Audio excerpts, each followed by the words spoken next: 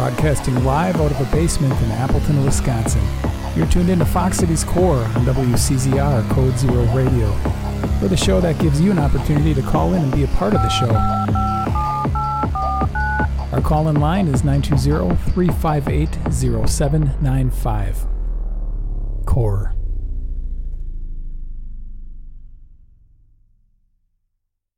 Today I'd like to welcome our special guests. They formed almost a decade ago, and this Appleton-based band recently released a single called Pissing in the Wishing Well.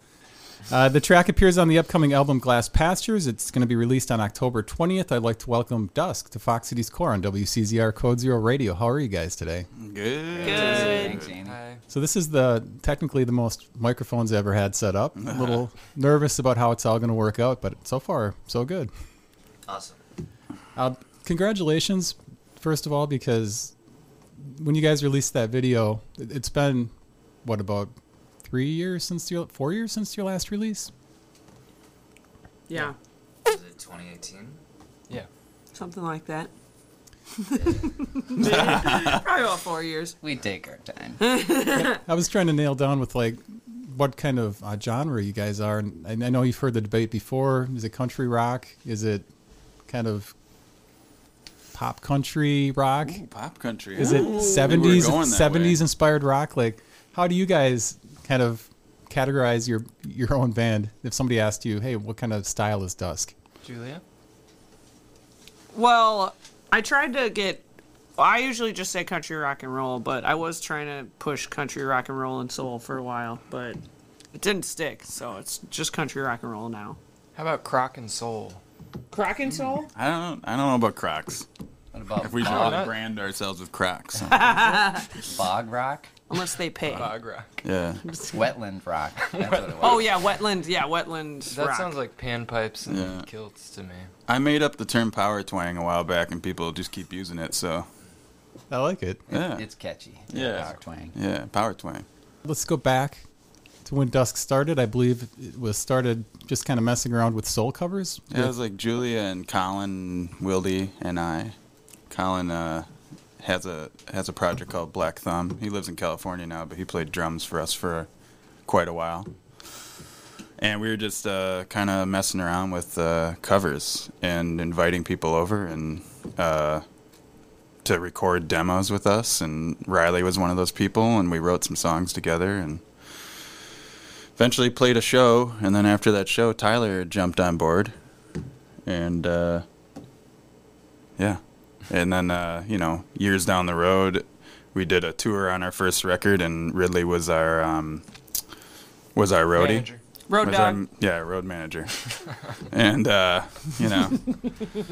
Was there any feeling when this project, because you were fresh off of Tenement's Predatory Headlights album, which, I mean, it was right during the end of that or right after it came out? I think we started recording demos around the time I was working on that record. So it was just kind of like a way to get away from that record.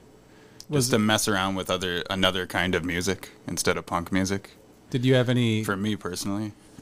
did you have any inkling that this would be a project that would be playing shows and be putting out full albums?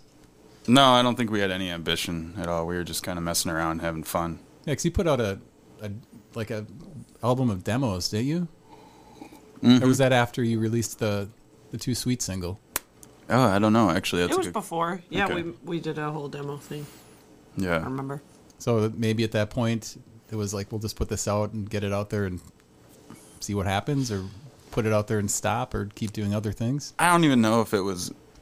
I think we were just having fun, kind of. Yeah. It wasn't really a let's see what happens kind of thing. It was just like, let's do this thing and have a good time. Then it turned into something much more. Yeah, when we made our first album, I feel like then we got in our heads about it and we're like, we got to produce this thing. And then it turned into a real thing, kind of, in a way. Instead of just like a casual good time.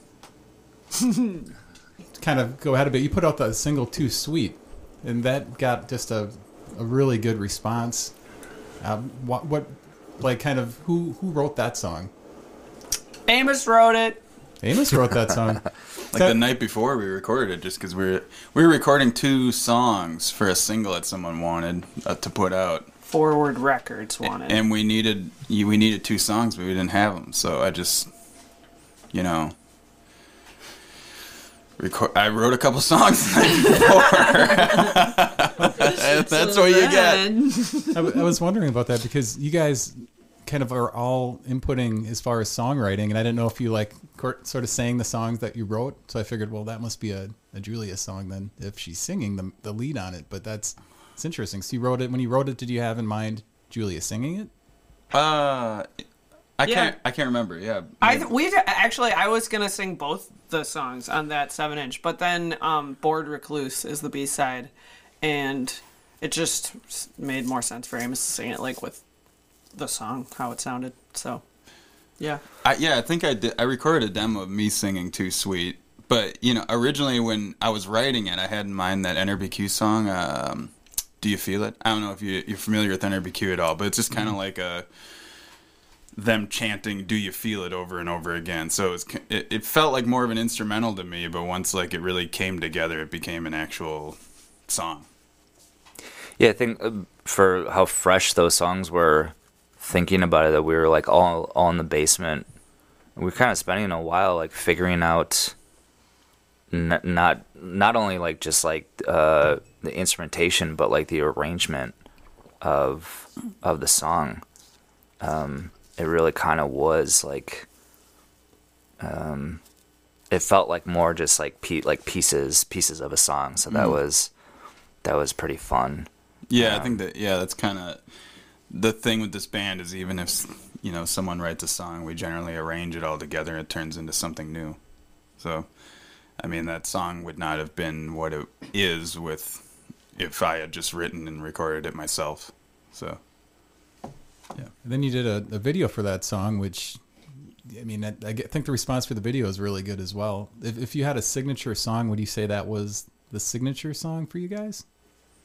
That was like the first hit song, I think. The first hit. First hit. So a lot of people, I mean, like, Billboard. yeah, Pitchfork reviewed it, and the video was a lot of fun. At that point, I wasn't even on the single for the recording. Oh, yeah. Amos had played the steel guitar solo, so I was basically just playing Amos in the video. And it was done during a weekday.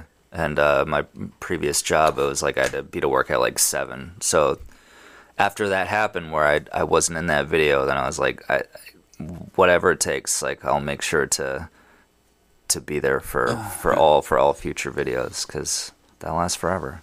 And that was our first interaction with Finn, because like I don't even remember. We were like, oh, we want to make a video, but we don't know anybody who makes videos, and we don't necessarily want to do it ourselves. And I was like, well, I think I heard about this guy that's like going to Lawrence, and like I took a class with his mom when I went to Lawrence, and I'm pretty sure he like makes videos, and he's like friends with Riley and Forrest Bricko, and he's kind of a weird, crazy guy, you know? And then, so I just, like, called him up, and I think we, like, met at, like, the Lawrence cafeteria and, like, talked about it, and then he came over to our house and did it in one night, and that was the start of Finn doing most of our videos, or maybe all of them.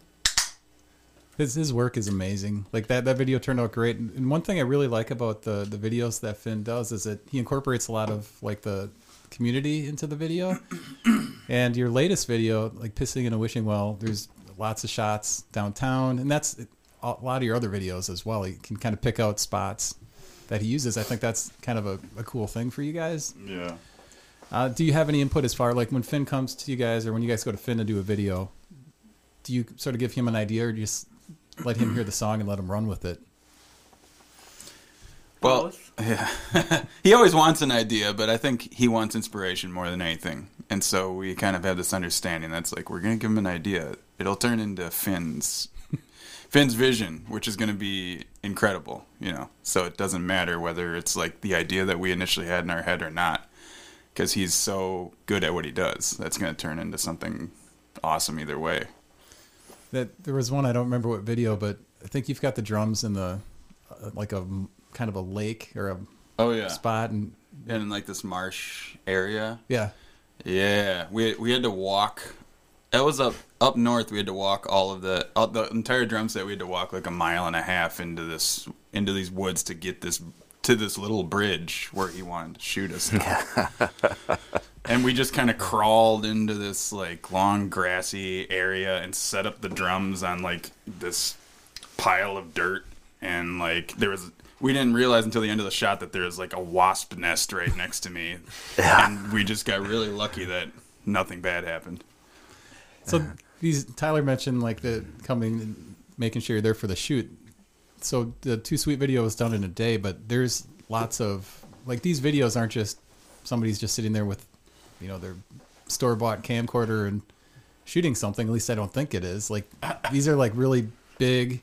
Like normally you guys are in some big scene. There's, you guys are in a barn. You guys are in a big stage or something. So is it kind of nice to have a band of people that get together to show up and spend a whole day doing these videos? And it's not like, well, I'm available for 20 minutes on Saturday around noon if, you can quickly film, unless there is somebody in the band like that.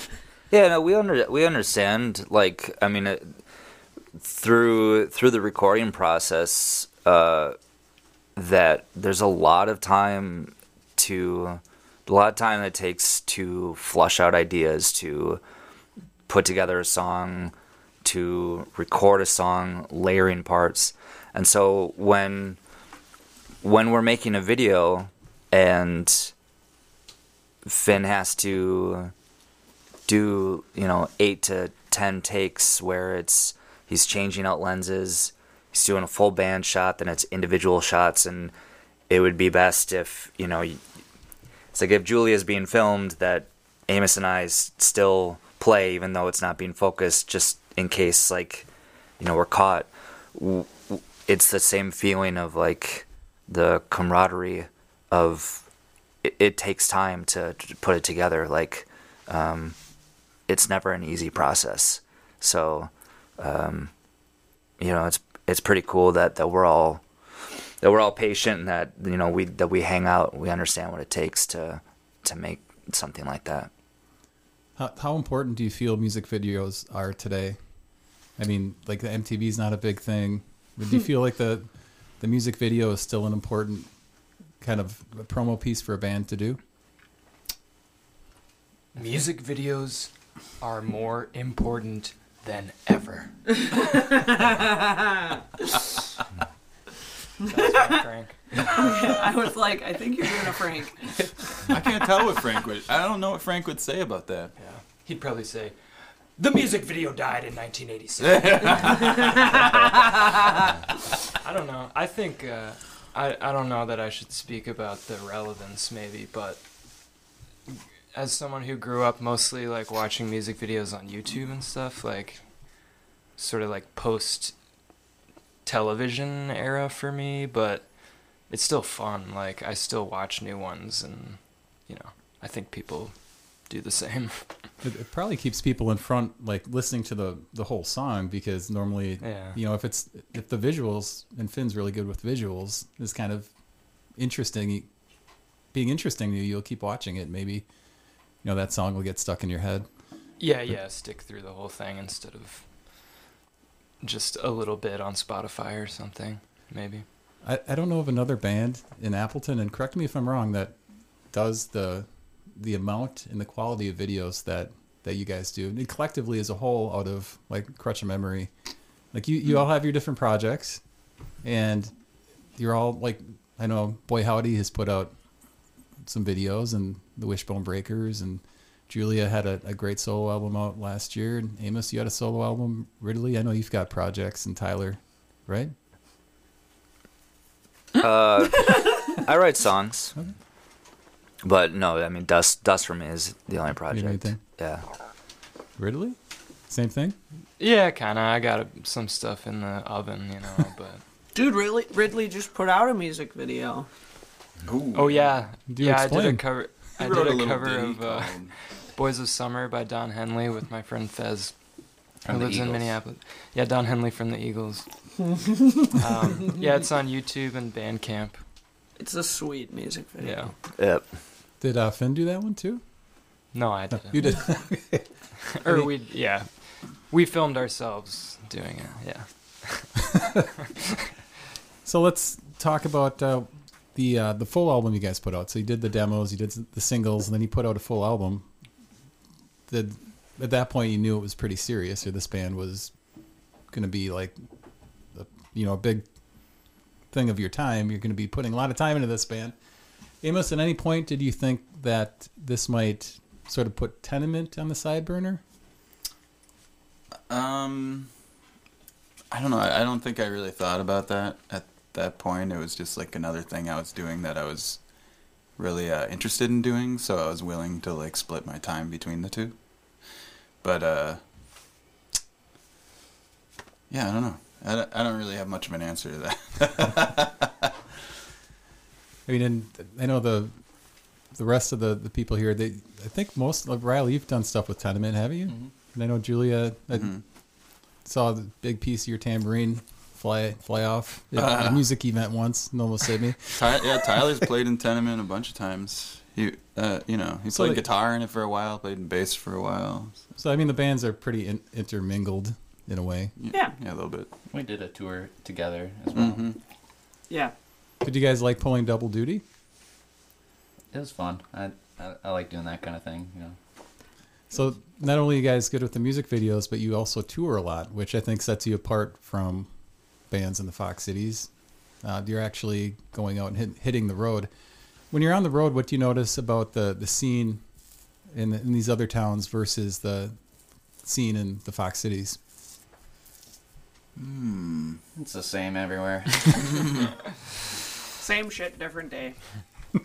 No, there's like nuances and differences, and obviously big cities are, different from small towns, but there is kind of, because there's like a DIY kind of culture throughout the United States, it feels like you're kind of part of a big community of bands, and it's like sometimes it's similar genres or it's more punk leaning but like people who are just involved in DIY music, it feels like it's kind of a big like national community. So usually we are like seeing friends from that community when we're touring and stuff like that. But yeah, every scene's a little different, but also a little the same. And we've done tours where it's more like DIY focused, and then other tours where we're the supporting band on a more established like tour in bigger venues. And it's just I'd say like the difference between those kinds of tours is more noticeable, because we're like there's less interaction with the audience on those like bigger stages, so I'd say like that vibe is different, but overall it's one long winding road. And you guys put out High Country Skyway in 2020? Yeah. I guess so. So I mean, that's the last few years have been a blur. That's COVID territory. So Yeah. I mean, did you have most of that album done when that kind of hit? When did we record that? 2018 or something? Yeah. So it was nice you had that to put out kind of during the lull, I guess. Yeah. And that video where we had to haul the drums forever we did that during COVID. So it was like all outside, partially because we like didn't want to be like inside around each other. Yeah. And during that time, Amos put out Acid Rain. Right. Yep. Yeah. Did anybody else do any projects during that period? I don't know when you were recording Better Out Than In, Julia. We did. Yeah, we did. We finished it up then. We started it before. It was already like started when the pandemic hit, but we finished it then. But I made some puppet stuff during COVID. I forgot about that. That's when Boy Howdy was born as well. Yeah, I was gonna say. Out of the nice. flames. Yeah, out of the flames. Yeah. I've been watching He Rings. rose out of How long was Boy Howdy like in the back of your mind to start something like that? I think it came about because Dusk is not country enough for me. So. Oh, and Boy Howdy is the king of country, right? Exactly. That's great. So The dollar bin king of country. Yeah. and you've got a bin at the print shop, right? You still have that? No. Oh, you don't have that No. anymore. I Bummer. retired. That's a bummer. He was just making too many dollars. It was. But there's plenty of vintage clothing at Lovely Pop Vintage, located at a monoprint house on Wisconsin Avenue. And so how long does it take to do a Dusk album? Like, can you take me through the process of like writing the music, sharing the music, collaborating on the music, recording the music, releasing the music? Pandemic during the music. Yeah, it can take anywhere from 24 hours to hundreds of thousands of hours, depending on the song. Well, let's focus on Glass Pastures. So, when did you start working on the material for Glass Pastures? Well, that was like in November of 2019, we went on tour with Screaming Females, and then I think we had mostly written all the songs that we were gonna start working on for Glass Pastures, and we had this whole schedule. We made a whole plan. We're like, all right, we're gonna do overdubs, underdubs, and then then COVID happened, and so then obviously it was just kind of took forever. But the material was ready. So then we started rehearsing during COVID. We were having these mask on rehearsals, and then we basically made a new plan. So there's a lot of discussion about whether to pick songs to record for an album, or to rehearse and record everything that we had and then choose the songs to make an album. So, everybody combining songs together, I think it was somewhere between 26 to 28 songs. So rehearsing all that material and then recording it and then overdubbing for all those songs. It was it took a lot of time. The first record that we made, the set amount of songs were kind of from the start had an idea, so that was a lot quicker. Kind of. Still took a while. That still took took a long yeah. But maybe through the process of overdubs is, different sessions that it kind of stretched out. When you're doing it yourself, and you have the ability to make all the choices that nobody is trying to put a time frame on it, you can go forever, and we're lucky that we released it. We somehow got it done and out. So, well, that was a big shift from the first record. Was all single tracking, except for maybe drums and guitar was done together. Everything else was overdubbed. And then so we really wanted to capture our live sound for Glass Pastures. So we structured a whole session where we've filled up our house at Crutch Memory, and that's why we had rehearsed so much, so that we could do all live tracking, other than vocals. And then so we added vocals later, and some pedal steel stuff. But yeah, We've got a question here. Oh, You're on the air with Dusk. What's your question? Hi, I was wondering if you could describe an inspiring moment you experienced related to your music. So maybe it was a moment that inspired you to write a song, or maybe it was an experience that you had performing at a show or connecting with a fan. So there's a song that I wrote on the next record based on a tour we did. When was that tour? 2016? yeah, 17. I don't know. We were out in California, and oh yeah. we were going to visit my friend who lived in the mountains, and he didn't really give us a clear idea on how far into the mountains he lived. So He lived on a weed farm on what county is that? Montgomery County, whatever, where all those weed farms are not. in Northern California. So we get the address, and we're creeping up this mountain, and we're looking at the signs for the grade, and it just the percentage just keeps going up and up and up. And we finally get there, and we spend the night. And then, as we're coming back down the mountain the next day, we're winding through, like, the redwood forest, and someone who was driving with us was just, like, going way too fast, and, like, we're, like, all getting sick in the car. And we finally get to the end of the mountain, and our brakes are just, like, smoking. And the van, we just, like, okay, we gotta stop, give the van a break. And we get out of the car, and I hear Amos go, oh shit, somebody give me some water. And the brakes are just on fire. And then it broke our brake line, and we were in the middle of nowhere with no service. And so we had to send Amos and Julia walking to try and hitch a ride to the nearest town, and we were like stuck in 100 degrees in the shade, like. And we had poured most of the water on the brakes, so they were just the stuck. only liquid to consume was like a 30 rack of Rolling Rock. And the nearest town was 30 miles away.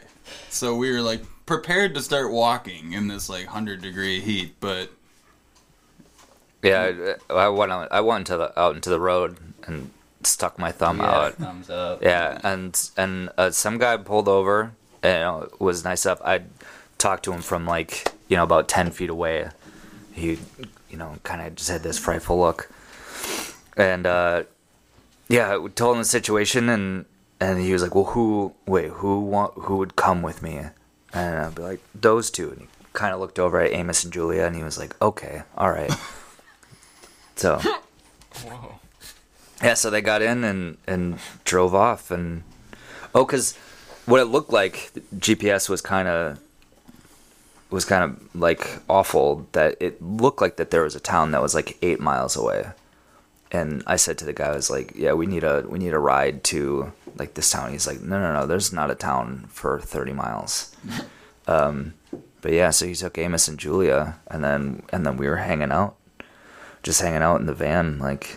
Thought that was it. with no contact with us, right? You're just Yeah. hoping we made it Just back. no phone Yeah. service, just sitting there. Zero phone service. And a cop drove by at one point going up the mountain from where we just came and was like, are you guys going to be okay out here?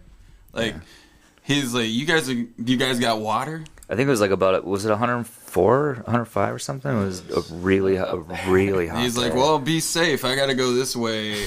I'll check back in an hour. Well, he was like, do you guys have water? And they're like, not really that much. And he's like, okay, well, it's kind of the end of my shift, so.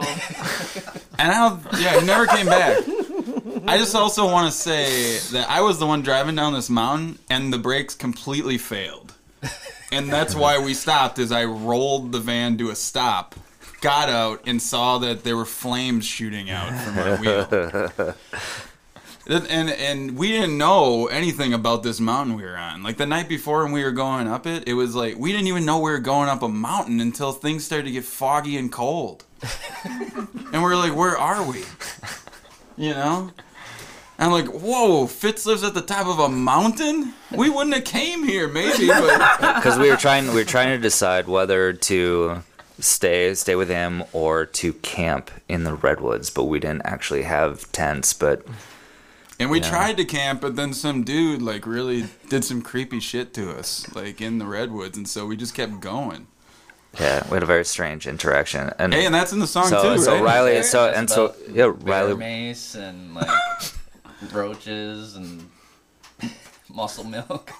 Yeah, so Riley wrote a fantastic song about that whole experience. Out Yeah. on October 20th. Let's appreciate the question. That's quite the story. So that's great. If you've got a question, you can call 920-358-0795. Do you guys pretty much rely on GPS when you're going from spot to spot, and has like Google Maps or whatever you use ever led you completely out of the way? Like, do you trust Google Maps 100%? We're more of a Waze band. Are we? A little bit. We were. That's a little, We've experimented. Yeah, we've experimented, yeah. I mean, It's I don't- fine, yeah. It's all good. Well, one time I did just type in Ottawa, like the town, and so then I forgot to like change it to the location. So then all of a sudden we're driving and we just get to like downtown Ottawa, like the center of town, and I was like, yeah, it says we're here. And then I'm like, this is weird. We're just like in this kind of like, but then Then I typed in the address, and it was all good. We usually get to the gig. Yeah, we get there just fine. Oh, yeah, and I know Boy Howdy gets to the gig. Yeah. From, is that Any Cowboy way you Keith? can. Oh, yeah, right, exactly. So when you guys are going on these tours, are you doing it in a van and then staying at houses? Do you do hotels? Like, what's the typical? If we have friends, we stay with friends, or we make friends, or we find a hotel. Yeah. We try to be economical. Yeah, we try. Houses That's are key. ideal. Yeah. Riley asked some random lady who came to a show in South Dakota if we could stay at her house, and she was kind of like, yeah. And then we go to her house, and it's like a McMansion, and she's like got like a doctor for a husband, and but she was super nice, and she made us waffles the next morning. I don't think she was like super sincere in her offer. Yeah. And No, we took her up. we were desperate at the end of the we will come night. to So your I was house. like, hey, you still think you could put us up? And she's like, yeah, I think so. So people nice, though. people are pretty kind when you're on the road. Yeah. They can be and they can't be. I remember when Riley and Ridley were on for Darn It, and they were talking about, I think Jake or Ridley were talking about Riley, how he'd wait in the van until after everybody was coming out of the gas station, and then he'd go in and then come out with like this weird food. Like, I mean, sandwich Ice cream usually. sandwich. what, do you guys have, when you're touring around with 6 people, do you just tour around with the band, or are there extra people you bring with to like do merch or whatever? It's nice to have an extra person, but I feel like so far the only extra person we brought was Ridley when our record came out. But we might bring an extra person on this tour. So the van is big enough for the people and the equipment? Well, The the van that van, we're you know what I looking mean? for, Yeah. buying, yeah. If we anyone could have has a someone nice call in van. with an offer for a 15-passenger van. That would be Low mileage. fantastic, yeah. Well, you know, I've seen GoFundMe's for like lesser things like laptops and things like that. I mean, would you ever consider a GoFundMe for something like that? I never really thought about it. That's a good idea, though. Or is it GoFundMe? Or is it a Kickstarter. Kickstarter? Yeah, Kickstarter, I same don't thing. think you get the money if you don't make Indiegogo. it. No, though. I've got an idea. It's this new van that runs only on rock and roll. Ooh. The higher the just decibels, need- the... Sorry, go ahead. Yeah, you're right. You're right. You looked at my plans. So you guys have a whole nother album of material that's not even going to be released on Glass Pastures. It's going in the vault. And the Yes. vault- Under it's lock locked up and tight. key, Yeah. So it's stuff that's probably going to be released someday. post-mortem, yeah. Maybe. Where does Post-mortem Yeah, postmortem after we all die on this tour. Well, it's like Prince's vault. That's what I was kind of thinking. Oh. where did the title Glass Pastures come from, and what does it mean? It came from a 3-hour brainstorming session. over Zoom. Yeah. Yeah. Well, we wanted something... I feel like we wanted something that just sort of inexplicably captured the feeling of the album. You know? Which is sometimes kind of hard to zone in on, those kinds of, like, creative choices. So we spent a lot of time just sort of, like, throwing stuff around that we thought felt like the record, but also sounded good and kind of evoked a certain feeling. And we ended up ranked choice voting on the title. That's what came out at the end. Do you remember what some of the other options were? Yeah, Ham Pastures. Pleasures. Oh, Ham Pleasures. That's not a real one. Ham Pleasures. We which, talked yeah. about it a lot. Well, I don't. That's the funny thing is, Glass Pastures was not my vote. I had a different one that I was like, this one's awesome, and now I like can't remember it. And the album is just like Glass Pastures to me. So it worked. Ranked choice voting works. Should implement it in all 50 states. Does Dusk get political? I mean, is that something you guys feel comfortable doing? Getting political? Yeah, I know you have in the past a not? little bit, but I mean, is activism something you guys are passionate about? Yeah, I mean, I think we all our, or a lot of our songs have, you know, it's like our, you know, we state opinions about. Yeah, some kind of vaguely. Yeah. Yeah, we're political wimps. Well, I think like being like just subtle about stuff sometimes can can be good too. So that's Subliminal. kind of a way to go about it, is being subtle and not in your face, and sometimes you get your point across better that way. Yeah. Yeah. So the Glass Pastures title came about, and then you guys did that picture, which looks like it's out on, is that Lake Winnebago, or where was that taken? Lake Winnebago. I know you've got a soft spot for Lake Winnebago, don't you, Amos? Me? Yeah. I like it fine. I mean, I grew up in Neenah, so it's in my blood, kind of. So you guys knew when you're going out there that you're going to do the album cover, or was that something that just came about? You guys were just playing around on Lake Winnebago and thought, hey, let's take a picture, and then, well, that picture looks great. We were ass fishing. Yeah, we was ice fishing. I mean, the album name it just basically means frozen lake. And so, Oh yeah. and so we're like, didn't- what can we do with I this? think Ridley wants his boat back. Yeah, really. We got a comment, I don't know, it says you guys, it's from Tony, he said you guys could do a sweet photo of all your glasses stacked up. I don't know if that's like an idea, if Tony's doing some artistic suggestions for things. Glasses wall? I'm thinking like your glasses. I think that's what he's talking about. But Yeah. Julia doesn't have Yeah, Yeah, glasses. sorry, Tony. I have perfect vision. Well, thanks for the comment. That wasn't really a question, Thanks for but the comment. Walt had a good question. idea. Walt had a question Walt is yesterday. up? No, this Oh. was from yesterday, and it was already. My he God. posted it. It was the question was why. Nice. Walt had a question. Why? Yeah, I think I saw that, and I was trying to think of what that meant. Yeah, why? Why indeed, Walt? Is Walt ever going to be in Dusk?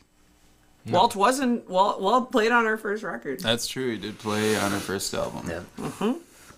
Already in He Dusk. made that sweet Dusk money, Yeah. Yeah, we had which is $0.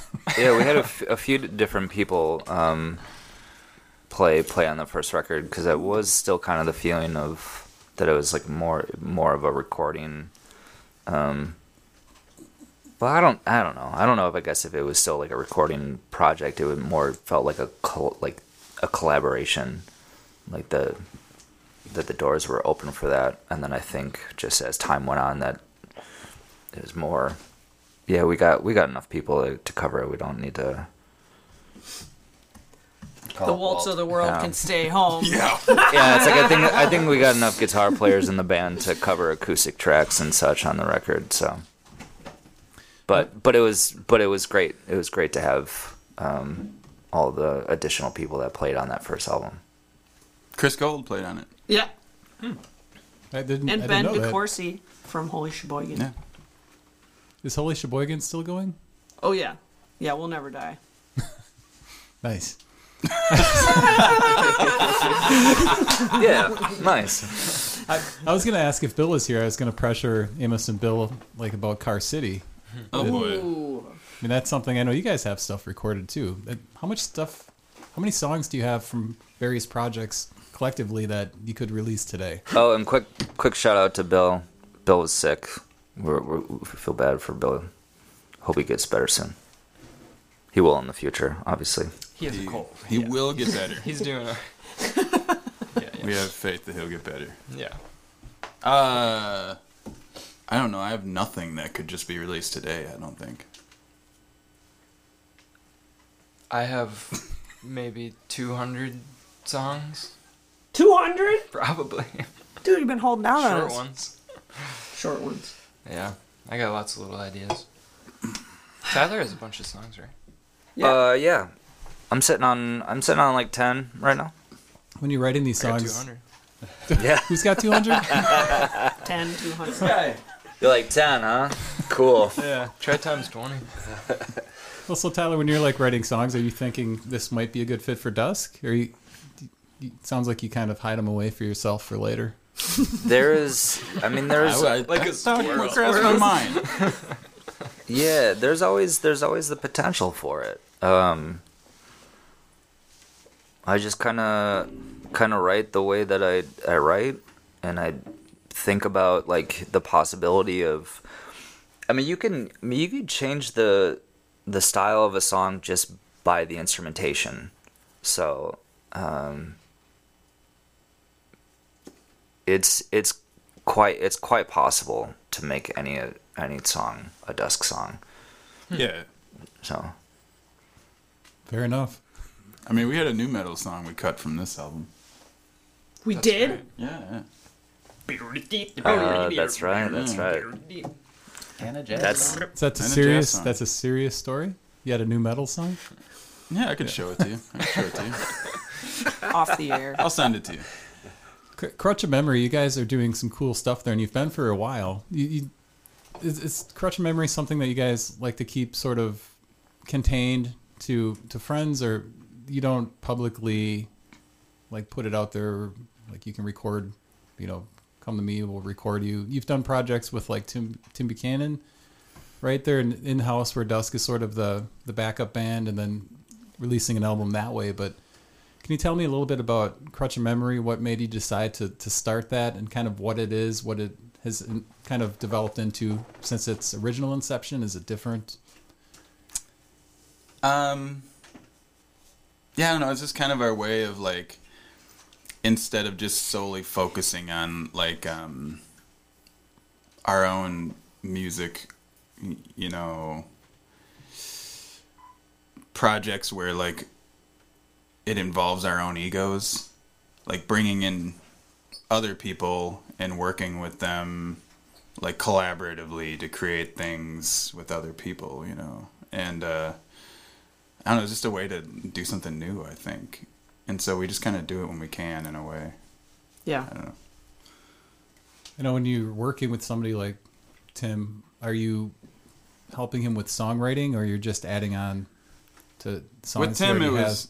was kind of unique with Tim because we, when we recorded that, it was kind of just like, it wasn't really, we didn't know what we were going to do with it quite yet. It was kind of like he played a show in town at the Draw. He played like an acoustic show, and I was watching him, and I was like, we could, you could come back to our studio later tonight, and you could just play us again, and I'll record you, and so we did that because I thought it would sound cool in our live room. And then he organized the next day, he wanted Dusk to like back him up on a song in our studio. So we had all this material, and we're like, well, why don't we just release it?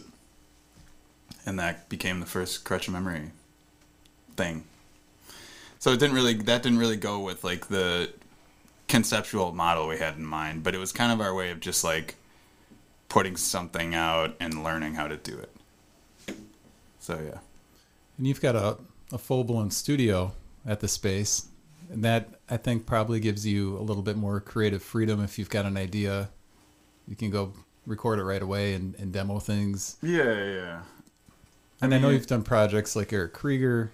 Yeah. Right. So I mean, is that something you're going to do more of at Crutch of Memory? I'll see when time permits, or energy, or whatever. Like, people, there are some things on the calendar right now that people have gotten a hold of me, but it's nothing I'm keeping a secret, but it's just kind of like word of mouth under the table, get a hold of me. Well, I suppose if you get too busy with that, it'll start squeezing time away from the other projects, and before you know it, you're going to be a recording engineer full time. And yeah, it's not really my goal. Right. We put out books too because Chloe Allen's involved, and so that's the way it's changed in the past few years. Is that Chloe has been putting out her like kind of Bastards reviews, and is going to be doing some zines and other books and stuff. So that's a cool new part of our label that I like. Yeah, I didn't know about that. Literary input. Yeah. That's great. So, like, where would people get, like, access to this stuff? Would it be purchased online? Yeah. Okay. Yeah, or, like, we usually bring some to shows, like the books and stuff. Yeah, and Chloe's doing, like, a zine thing with Amano in October. I think it's when we're on tour, so we can't go, but they're going to, like, have some, like, zine workshop. So, yeah, I don't know. Stay tuned for that. I love it when you guys decorate the storefront. The window, like, it's during winter, like Santa, or just like different things in there. Who's doing the window decorating? Mostly us. Yeah, we just do it together. Yeah.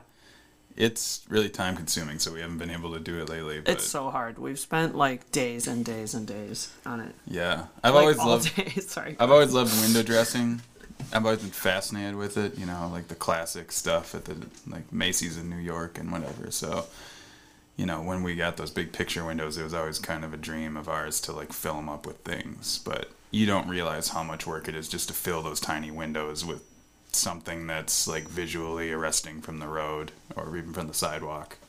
So, you know, we literally spend weeks making those things sometimes, and we have to put everything else down while we're doing it. So, Do you get people stopping in, like thinking it's a music store in there or some kind of I store? have had people ask me on the street whether our studio is a music store. Yeah. And But are you- one time a trucker referred to it as the Puppet Factory. Oh. Or somebody was like walking by, and he's like, "I'm walking by the Puppet Factory." Right. No, I was upstairs and I heard him. He was on his cell phone walking past our studio, and I heard him say, "Yeah, I'm walking past the Puppet Factory."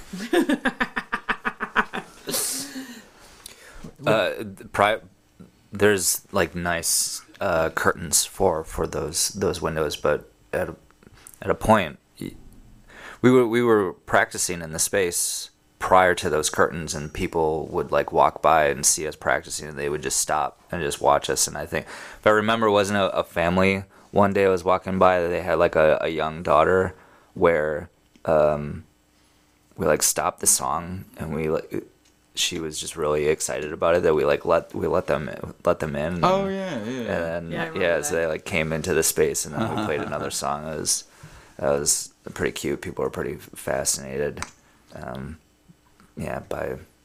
It's just like what seems to be like a different or unique thing. So Yeah, having those big windows for recording sessions that face the street, it's a very unique thing, and it lends a dynamic to recording sometimes, or like rehearsing, that you are kind of on display, and people do walk by and they stand in front of the windows and watch sometimes, or like they'll give you a thumbs up or whatever, you know, and even like just like you can hear the sounds of the street beyond the windows, and it kind of changes the way you record and the way you approach everything in a way, and it's interesting. I mean, it's flawed, but it's interesting. I think flaws like that force people to kind of innovate and do things they wouldn't normally do if it was a completely isolated studio too, you know. So It's a vibe. yeah, it's a vibe. Exactly. That's exactly what it is. a lot of trains on the album if you listen hard enough. Yeah. I mean, there's that story about Elvis recording at, I don't remember what studio it is in Memphis, but it's the exact same situation as what we're in, where it's on the corner of a street where semis pass constantly, and you know, if a semi drove by and was too loud, they'd have to stop the take and start it over again. And it was a bunch of guys in one room, similar to ours, you know. And I do think it changes the way people interact with each other, the way they interact with the room, and the way the whole recording moves along, and it makes it unique for those reasons. I wrote down Riley's "It's a Vibe" thing. That's a good title too. That should be on a list somewhere. Bumper stickers and T-shirts. You had Boris the Sprinkler record an album there too, which that's yeah. pretty cool. I mean, Yeah. were you a fan of Boris growing up? Yeah, like I was kind of. It was a band that I knew mostly from Punk Cops, and I knew that they were from around here, but it was a little like when they were playing a lot, it was a little before my time. So it wasn't like something that was really ingrained in me, but it was like you had a lot of respect for them because they were like the elders of this area, you know. So it was like pretty exciting to like, you know, hang out with those guys and get to know them, and yeah, it was cool. Joe Steinhardt, who owns Don Giovanni, is like a huge Boris the Sprinkler fan, Yeah. though. Yeah. So he was like, dude, you know, like asking me, you know, play-by-plays of what was going on. Can you guys each tell me something that, besides music, something that you like to do, a hobby, something you like to do when you're not doing music? Tyler, we can start with you if you're ready. Sure. I guess I've been getting into biking more. I live in Madison, and the bike trails are fantastic. So trying to, in the past couple of years, of like trying to gain distance with the rides and be out for a few hours at a time. And I had a road bike where people are gonna call me bluff, be like, bullshit, he doesn't know anything about bikes. But the gear shifters were down on the frame, and so it was just kind of a situation of like pedaling through, because it was just weird to shift down. But I think last year I got myself a decent Trek that had the shifters on top, and then so being able to change gears like going up and down hills, and it's a great way to spend a morning and afternoon. It's fantastic. I mean, also, fortunate that Madison is accommodating in that sense, that they prioritize that to some degree. So, Julia? Well, I mean, I do lots of stuff all the time, but I guess one particular lifelong obsession I've had is food. That's a big one for me. So I like to garden, but I also like to cook. And some people out there may know me from my role as the award-winning chef at Harmony Pizza.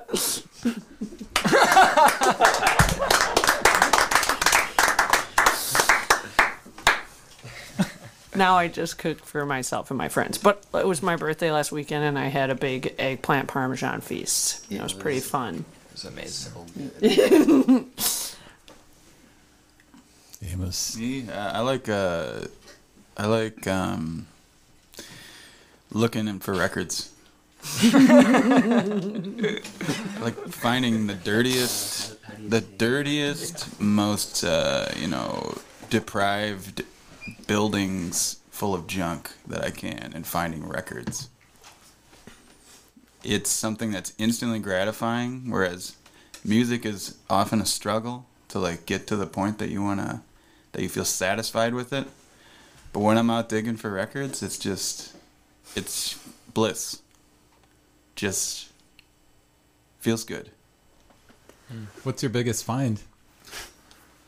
Oh man, last summer it was just a very special thing.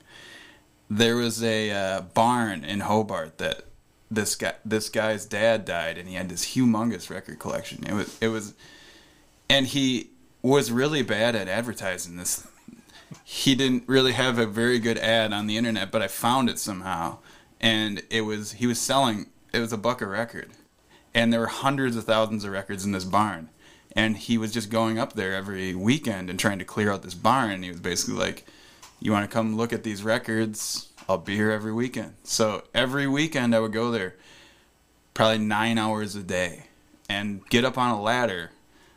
Like, the shelves went up like 15 feet, and I was just on a ladder all day digging through boxes of records. And I don't remember the last time I was happier. How many records did you end up buying? I overall? probably, over the course of the summer, maybe bought 1,500 records or so. Yeah. Were there a lot of other people in the barn when you were there? No, there's occasionally a person or two. But it was mostly just me and this guy. And listening to bad country music on his little radio and digging through records, and it was fantastic. That's my idea of a good time. And then I woke up. I have that dream a lot, but that one was real. Ridley, what's your passion when you're not doing music? I have a lot of different things too, but I think the one that I'll choose to share is dice. I like dice.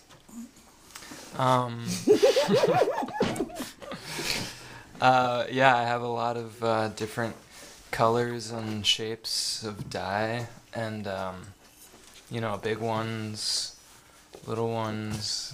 I have an ottoman that's in the shape of a die. Riley got me this giant wooden die chest once. It's like a toy chest. Yeah. We unfortunately had to let that one go when we moved, but Yeah, I don't know. I think just at some point I started getting interested in the way that chance kind of plays into my creativity in an intriguing way. Just sort of like submitting to the unknown of reality, you know. And I think that's kind of where I started getting interested in dice. But I also just think they look cool and they're fun to have. Yes. Yes. The gambler. Yeah.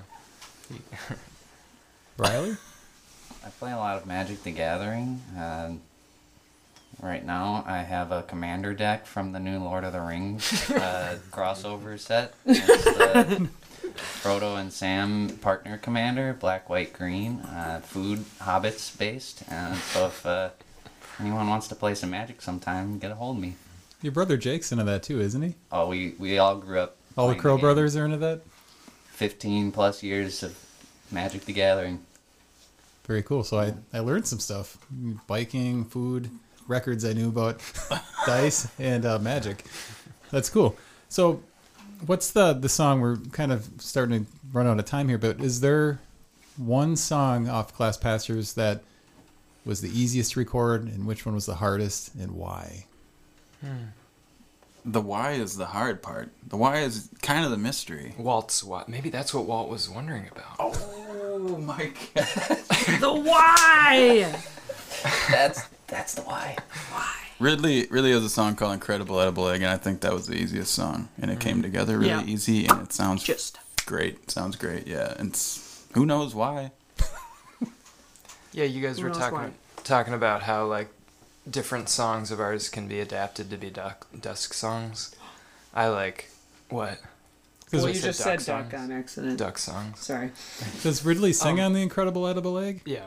Nice. Yeah, it was a song I wrote that was kind of more of like a slower, like waltzy ballad kind of thing, and we just turned it into this pickin' like bluegrass kind of song. And yeah, it just sort of came together in this fun, easy way.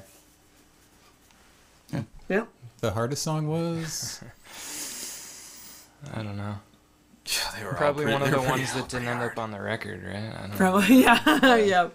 There was one song we played to a drum machine, and we had to, and the drum machine is analog, and it was fluctuating in tempo ever so slightly throughout the track. So we had to like click and drag to get Amos's drums to line up with the electronic drums. So that was like That a was tedious tough. Yeah. process. Well, and we also kind of made an editing decision to that song because we had a jam out for a long time, and then trying to shorten that a bit, and then realizing that like the fluctuation was a big problem as well for that. Yeah. Is there Amos, you're doing most of the engineering, correct? We kind of split it on here, but I did a lot of footwork with the mixing. Okay. So since everybody's sort of helping out with that aspect and everybody's writing songs, kind of based on past projects, does that make this band a little easier to work with versus doing like a majority of the songwriting? No. I think it's hard. It's always hard when you have to compromise. I think that's what people have a problem with. You know, people have trouble compromising on things, and it makes everything hard. Doesn't make it worse, but it makes it hard. But it makes it fun and good too. It can be fun, but it is hard. It's a challenge. It is definitely a challenge. It's a unique aspect of Dusk where we don't have a leader, like a single leader, which is fun and challenging. You know? And frustrating. Yeah. I hate it. And I'm taking charge. Oh no! Boy, howdy is a duck. I'm proud to announce. Is there a place in Appleton that, like, do you guys recommend, that place that you really love to play at, place you love to support? We love Misfits. Yeah, Misfits. Holly at Misfits rocks. She's open. She's really supportive of bands, and she's open to weird ideas. And she facilitated an all ages show in the parking lot, even though she's just a bar.